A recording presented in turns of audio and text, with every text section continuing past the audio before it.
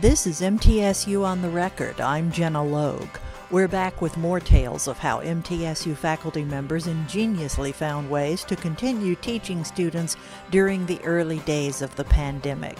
Our guest is Dr. Rebecca Fisher, coordinator of the Speech Language Pathology and Audiology program, and we'll hear all about it after this. Here are some of the headlines making news at mtsunews.com, the university's news and information website.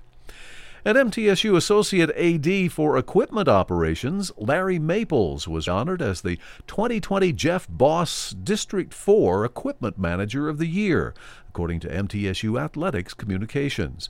It marks the second time Maples has earned the award, as he was also picked in 2017. District 4 consists of Arkansas, Kentucky, Louisiana, Mississippi, and Tennessee. Maples, a native of Memphis, is embarking on his sixth season with the Blue Raiders. He oversees all equipment operations while also being involved in facility upgrade projects. In his facility role, Maples has led $1,225,000 in capital maintenance and upgrade projects.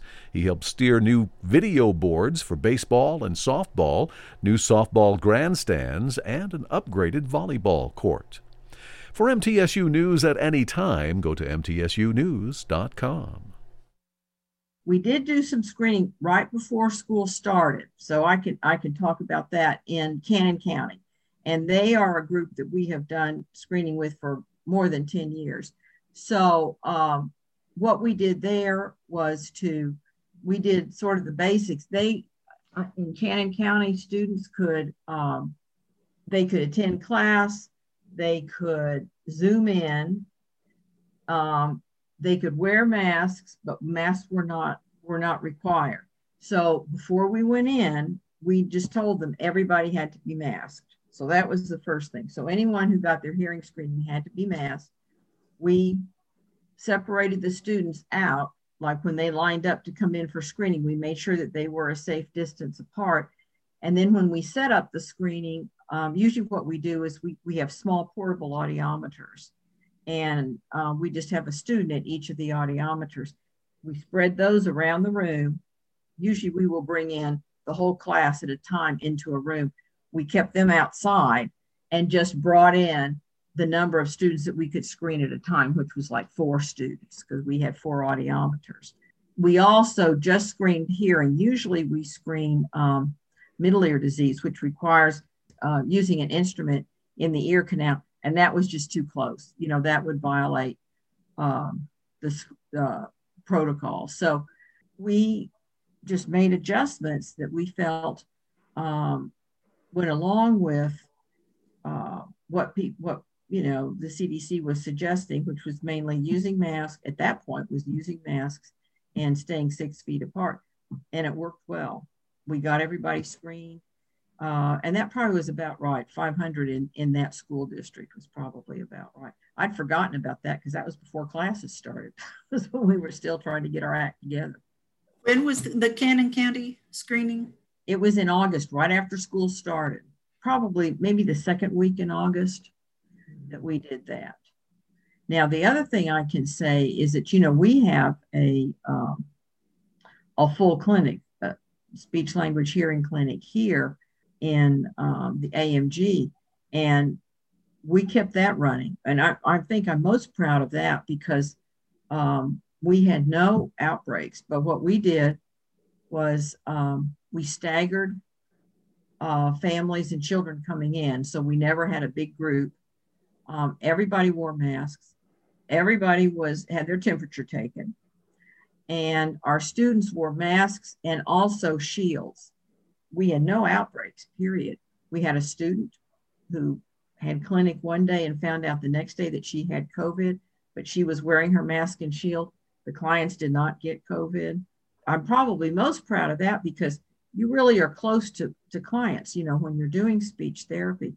But I think using both the masks and the shields and having everyone just very, very conscientious really enabled us to see patients all the way through this year, including, fall and spring.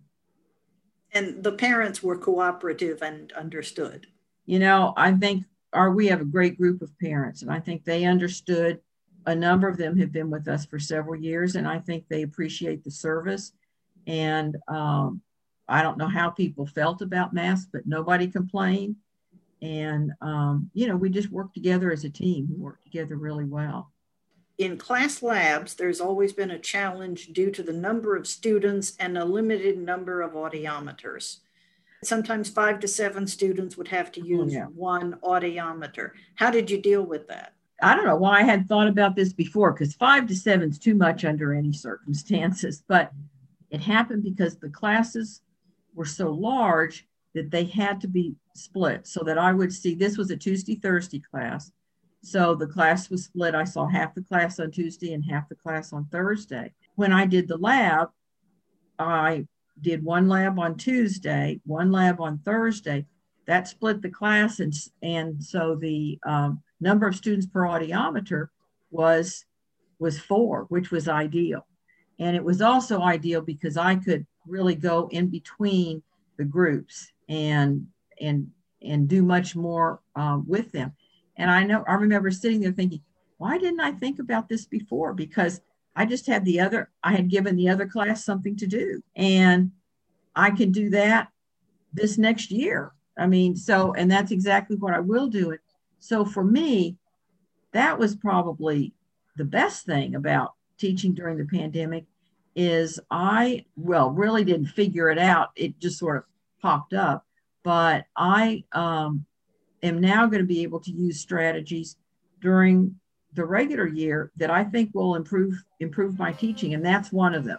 That was, splitting up these labs and giving students another assignment to do. Pandemic or no pandemic, you can make this standard operational procedure now. And that's exactly what I'm going to do. We'll be back in a moment. This is MTSU on the Record. The Middle Tennessee State University Women's Studies Research Series features compelling monthly talks on gender-related topics by faculty and graduate students.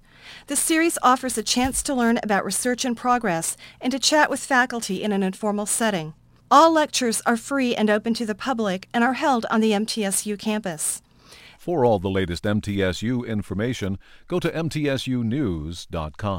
The Army ROTC College Program at MTSU prepares students mentally, physically, and emotionally to become leaders and promotes virtues of duty, honor, country. ROTC cadets are involved in all academic disciplines, athletics, and student organizations at MTSU. Full scholarships and tuition assistance are awarded based on merit. All cadets upon graduation will serve their country as second lieutenants either in the Army, Army Reserve, or Army National Guard. For all the latest MTSU news and information, go to mtsunews.com. Our guest is Dr. Rebecca Fisher, coordinator of the Speech Language Pathology and Audiology program. What about multiple people using the same equipment? Do you have to go around and use antiseptic wipes, or how do you keep the equipment clean? I don't know how many wipes we have done, but we purchased, but we had a lot. And we're always very careful anyways in the clinic because we have small children and, they're spitting, drooling, and all that kind of stuff. So even before the pandemic, our students always wiped down all of the equipment and the tables and things before and after clinic. So we just continued that, and we're just extra vigilant about doing that. So like with the audiometers, students would wipe down the audiometer in between and go from there. So it was really just kind of continuing practices that we already do. You recorded 30 or more short videos of that words was for students? And that was in, the class was phonetics.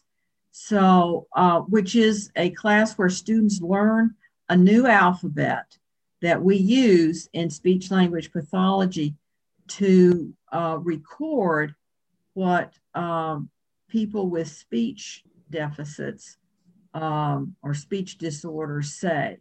And it's a universal alphabet. Everybody uses it, and students have to be able to use it. So one of the things in learning a new alphabet is you have to practice. And so we spend a lot of time in class practicing. But in the fall, the class was divided into thirds because that class meets 3 days a week, and it was 30 people. So it was 10, 10, and 10. And so they only met with me once a week, and that was not going to be enough time for practice. So, you know, D2L has that. They have it's called a video clip. It's very easy to do. I love Zoom, but Zoom's takes a little more effort. With this thing, you just go on, talk, and off you go. So what I did was to put together short, about 20 words in a list. The students would have a sheet of paper that was self-correcting. So there was a blank here for them to transcribe, and the correct transcription was on the other side, and they could just fold it over, transcribe, and check it. And so I would say the words on the video clip and let them transcribe. They could do it anytime they wanted. They could go over, they could redo clips. And so I have about 30 clips now, and I think I'm going to put together some additional ones this year because I could really see, you could see which sounds were maybe more problematic. But to me, that was like the splitting the class in half and working with audiometers. This was another, why didn't I think about this earlier? Because it's hard to individualize this class. And yet some people, it's a very simple class. And for some people, it's very difficult. And this is going to enable me, I think, to better meet both of those needs. So they can practice on their own. That's right. Even if if they happen to catch it and they're in quarantine, Mm-hmm. This is the way they can keep up with their studies if they're not feeling too bad. Yeah. That was the best part about it. And I'm going to try to work out some way that they either some way to monitor how they're doing. So that piece wasn't in last year. I mean, I was just barely keeping my head above water. So I want to expand on it this year and have more opportunities for them. But I think that was another thing that really helped that class. So you ended up with 2 pandemic-inspired practices that are going to become standard procedure now. Yes, absolutely. Absolutely. And again, we also maintained our clinic. I know a lot of clinics that had to close down, and I really am just very proud of our faculty, our students, and our clients that we were able to keep the clinic open. Were they able to get out and have experiential learning in other places? Because of how our schedule works, our students are pretty much in clinic. Now, one thing we did do we have 2 clinics that they have to take and 3 clinics, the third clinic, which is optional. So with the first 2 clinics, because of the pandemic, we used a program that was available commercially that presented videos of cases to students. So students would see an actual clinical session, and then they would answer questions. We had used those videos the spring before. Remember last spring when the semester was cut in half. So we had to come up with something right away because at that point we did close the clinic. The clinic was closed down. And so we knew how these videos worked, and we also knew that they reflected how students were doing in clinic. In other words, the students who did well in clinic did well in the videos, and the students who weren't doing quite as well, that was also reflected in the video. So we felt like that they were a good example of what the students would experience in clinic. So in the fall, the first clinic involved the videos, and those students did the videos.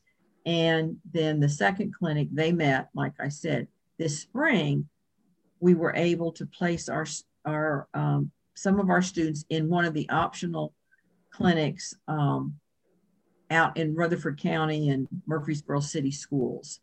And so, they were open. enough that our students were able to get out. So that worked really well for them. And the rest of the students were still back in the clinic.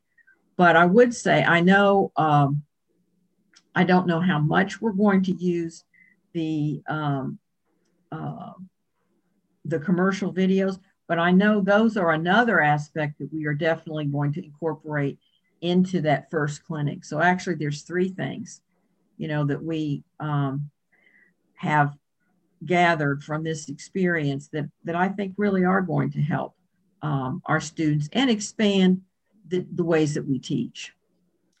But you're still going to have to be careful because you have some little kids, Mm-hmm. And the FDA has not cleared kids below a certain age to get the vaccine. So you still have to practice certain precautions, right? We will. And I think probably in clinic, we will still be using masks and probably the shields. And that is, that's just going to be the way it is. But the good thing is we know that works. And that has been very effective in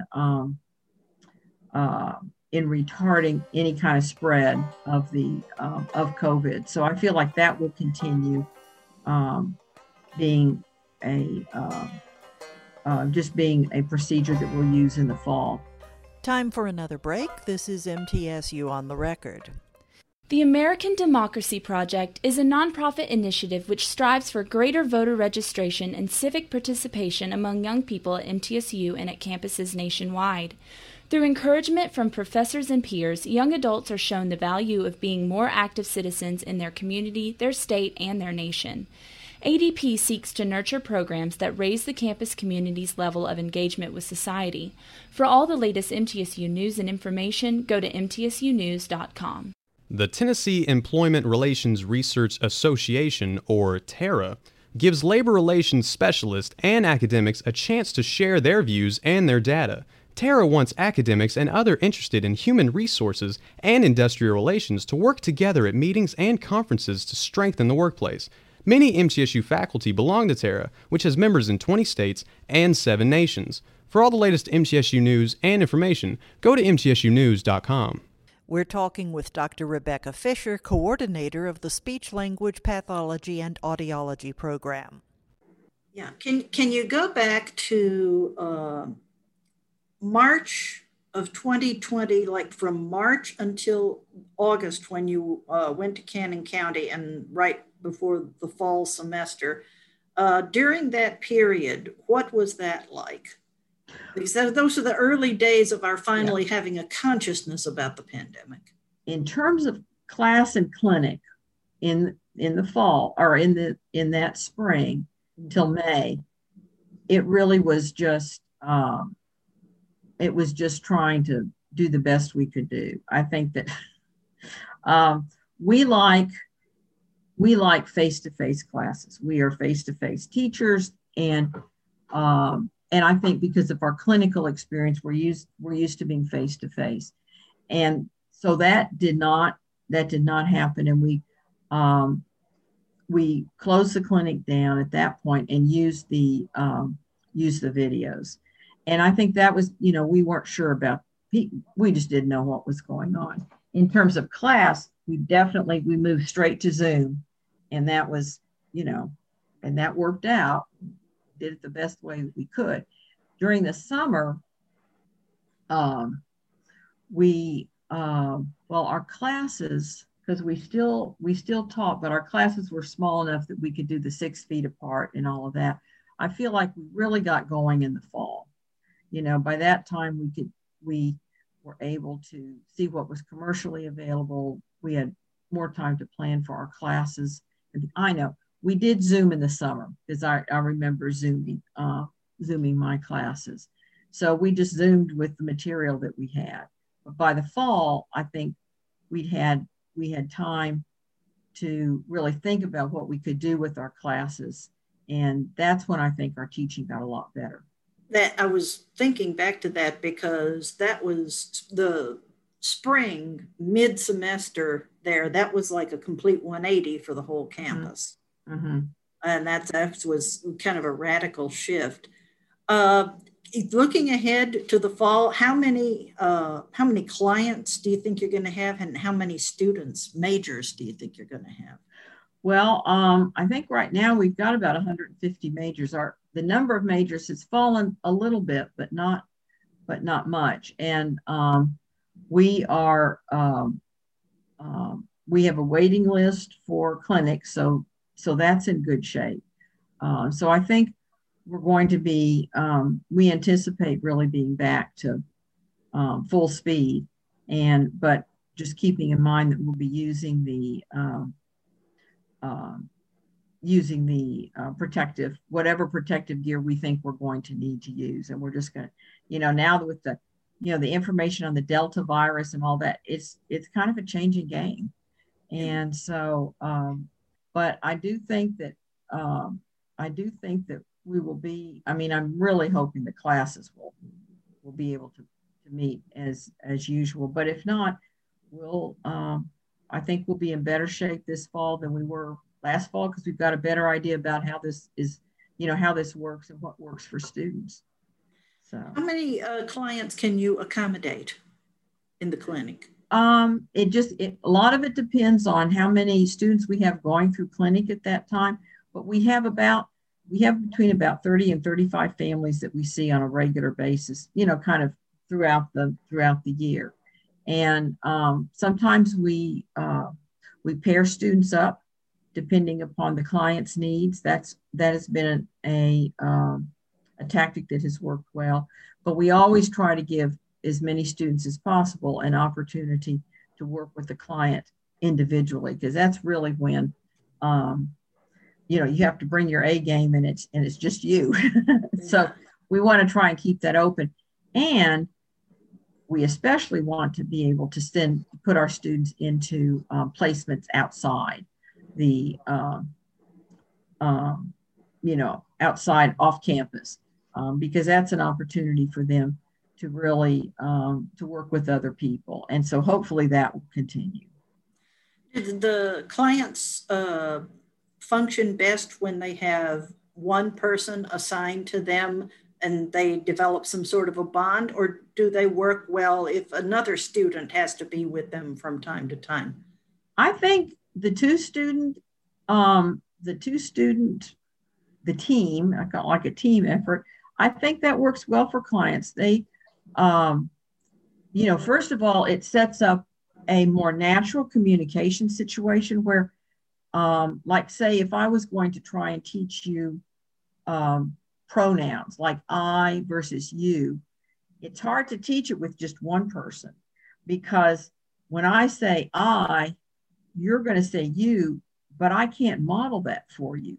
With a third person, that third person can model those things. So in a lot of ways, a third person enables the interaction between the client and the clinicians to be more natural. And that's what we want, because, we want our clients to generalize or to take the skills that they've learned in clinic to the outside world. And I think that's a more realistic presentation of that.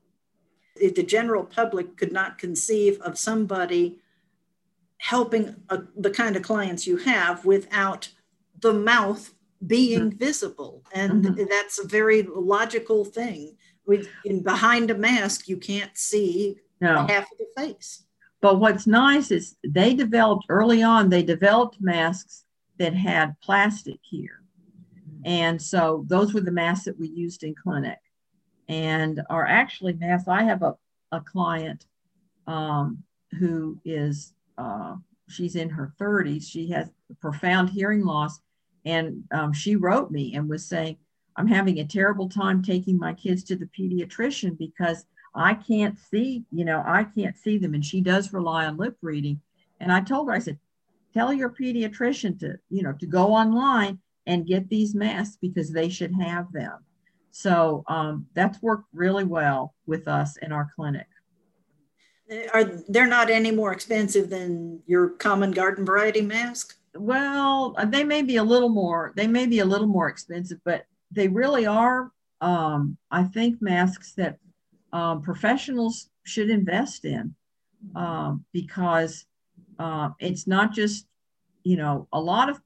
a number of people, particularly, as we get older, almost a third of people over the age of 60 have some kind of hearing loss.